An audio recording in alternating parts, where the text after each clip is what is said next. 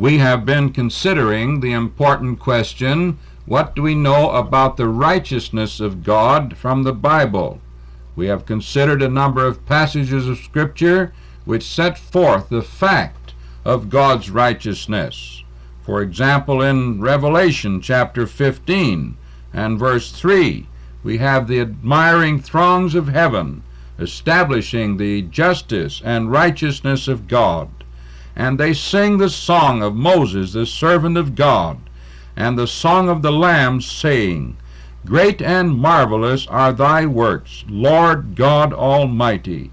Just and true are thy ways, thou King of saints. Just and true are thy ways, is their great acclaim. We proceed to say in the second place that by the righteousness of God we mean that God is absolutely perfect and just in all his moral relations. Righteousness is a matter of conduct in relation to others. By virtue of God's having created man in his own image, God came to be under obligation to govern his moral creatures. The great knowledge and wisdom of God dictates what is right and proper conduct toward his creatures, and God's voluntary choice of love, or an ultimate intention of perfect benevolence, guarantees absolute perfection in the discharge of all of God's responsibilities toward man. These dealings will be in accordance with perfect justice or righteousness. These terms are used synonymously in the Bible, the word justice not occurring in the New Testament, the word righteous rather being substituted. Justice is thus the love of God as applied to his moral government, or the manifestation of perfect love in the realm of moral relations. God acts according to fact or truth, and therefore his conduct is right. It is conformity to justice and duty, to himself and to all moral beings. It is to act uprightly, or in a right manner, with all impartiality. It is the administration of law, or the insistence upon proper conduct in his moral creatures. It is not an administration of advice merely, but an authoritative demand that moral beings shall respond to live their lives according to the enlightenment of truth, in its perfect reasonableness and resulting happiness, or suffer penal consequences. As long as God regards the highest well-being of all moral beings, or abides in a state of love, he must of necessity react to man's conduct. The righteous are those who are willingly seeking to conform to God's ways. The unrighteous, those refusing such allegiance, or continuing in a state of rebellion. God cannot be indifferent to good and evil. He cannot treat alike those in opposite camps. It is the fact that he does not treat them alike that constitutes God's righteousness in all his actions. Let us see how the Scriptures present God's reactions to holiness and sinfulness in the heart of his creatures. In Exodus chapter 10 and verses 3 to 5, we read concerning this great Pharaoh of Egypt as to how he rebelled against God, and God was obliged to treat him accordingly. And Moses and Aaron came into Pharaoh and said unto him, Thus saith the Lord God of the Hebrews, How long wilt thou refuse to humble thyself before me? Let my people go, that they may serve me. Else if thou refuse to let my people go, behold, tomorrow I will bring the locust into thy coasts, and they shall cover the face of the earth, that one cannot be able to see the earth, and they shall eat the residue of that which is escaped, which remaineth unto you from the hail, and shall eat every tree which groweth for you out of the field, and so forth. So if he would humble himself, God would treat him one way. If he refused and persisted in his rebellion, God was obliged to treat him another way. Thus the righteousness of God is manifested in the works of God. In 1 Samuel chapter 2 and verses 2 and 3, we read a most explicit summary of God's reaction. There is none holy as the Lord, for there is none beside thee, neither is there any rock like our God. Talk no more so exceedingly proudly. Let not arrogancy come out of your mouth, for the Lord is a God of knowledge, and by him actions are weighed. Because God is this great God of infinite knowledge, and because his love guarantees his functioning according to this truth, God must react differently in response to man's actions. In 2 Chronicles chapter 34 and verses 25 to 27, we read about the noble King Josiah, who reigned over Judah from early youth. He led a reform that had a profound reaction with God, it appears, and led God to make great promises to him, even though he purposed to judge the nation. Because they have forsaken me, and have burned incense to other gods, that they might provoke me to anger with all their works of their hands, therefore my wrath shall be poured out upon this place, and shall not be quenched. And as for the king of Judah, who sent you to inquire of the Lord, so shall ye say unto him, Thus saith the Lord God of Israel, concerning the words which thou hast heard. Because thine heart was tender, and thou didst humble thyself before God, when thou heardest his words against this place, and against the inhabitants thereof, and humblest thyself before me, and didst rend thy clothes, and weep before me, I have even heard thee also, saith the Lord. And so here is a wonderful illustration of the repentance that must be in sinful man if God is going to be able to extend his kind mercy.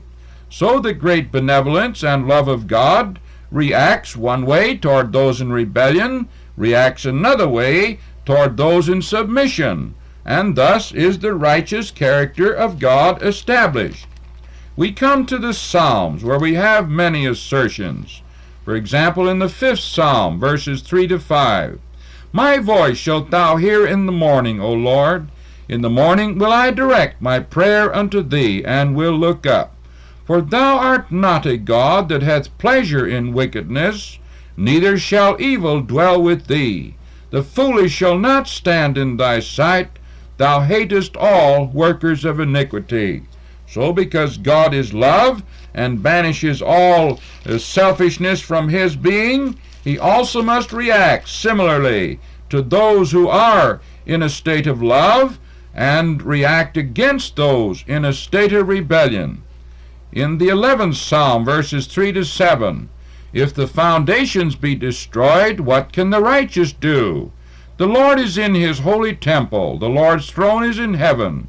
His eyes behold, his eyelids try the children of men. The Lord trieth the righteous, but the wicked, and him that loveth violence, his soul hateth. Upon the wicked he shall rain snares, fire and brimstone, and a horrible tempest. This shall be the portion of their cup, for the righteous Lord loveth righteousness, his countenance doth behold the upright. So God in great tenderness responds to man when he seeks to walk before the great God with a heart of love and devotion. In the 34th Psalm, verses 11 through 18, we have some strong assertions. Come, ye children, hearken unto me. What tender invitations God gives to man. I will teach you the fear of the Lord. What man is he that desireth life, and loveth many days, that he may see good? Keep thy tongue from evil, and thy lips from speaking guile. Depart from evil, and do good. Seek peace, and pursue it. The eyes of the Lord are upon the righteous, and his ears are open unto their cry. The face of the Lord is against them that do evil, to cut off the remembrance of them from the earth. The righteous cry, and the Lord heareth, and delivereth them out of all their troubles. The Lord is nigh unto them that are of a broken heart, and saveth such as are of a contrite spirit. So here the eyes of the Lord are upon the righteous, we read, and his warm, loving heart is extended toward them. But of necessity, because God is love and loves truth, he must react unfavorably toward them that persist in the pathways of evil, and thus is the righteousness of God manifested.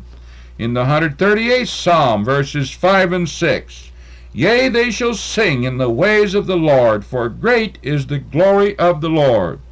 Though the Lord be high, yet hath he respect unto the lowly, but the proud he knoweth afar off. In other words, the proud will not know the inner manifestations of the life of God, and what a price they pay. A person does not give up much to be a Christian, he gives up much not to be a Christian, when we consider the great promises and love and kindness of God. In Proverbs chapter 3 and verses 33 to 35, The curse of the Lord is in the house of the wicked, but he blesseth the habitation of the just. Surely he scorneth the scorners, but he giveth grace to the lowly. The wise shall inherit glory, but shame shall be the promotion of fools. And again in the 6th chapter of Proverbs, verses 16 to 19, These 6 things doth the Lord hate, yea, 7 are an abomination unto him, a proud look, a lying tongue, and hands that shed innocent blood, and heart that deviseth wicked imaginations, feet that be swift in running to mischief, a false witness that speaketh lies, and he that soweth discord among brethren. So God must of necessity manifest his great and marvelous personality. God cannot, therefore, treat the godly and the ungodly alike, and still retain his impartial state of love. But this inner state of love must react toward man in accordance with man's reaction toward God. And thus the heart of God is manifested in all his ways, as he seeks to conform his actions to the great realm of truth that lies in infinite perfection in the great mind of God. O my friend, have you brought yourself in allegiance to this great and loving and righteous God, who observes your very action and knows the secret of your heart? If not, the gospel invites you to repent of all sin, come to Jesus Christ, the Savior of the world, find forgiveness through faith in his death, and go on to serve the Lord with great rejoicing and happiness, because his face will be toward you then. Our Heavenly Father, add the seal of thy approval upon these passages from thy word. We thank thee for thy righteousness, that we can always depend on everything thou dost do. And so we pray that many may respond to thy tender invitations this day. In Jesus' name we pray. Amen.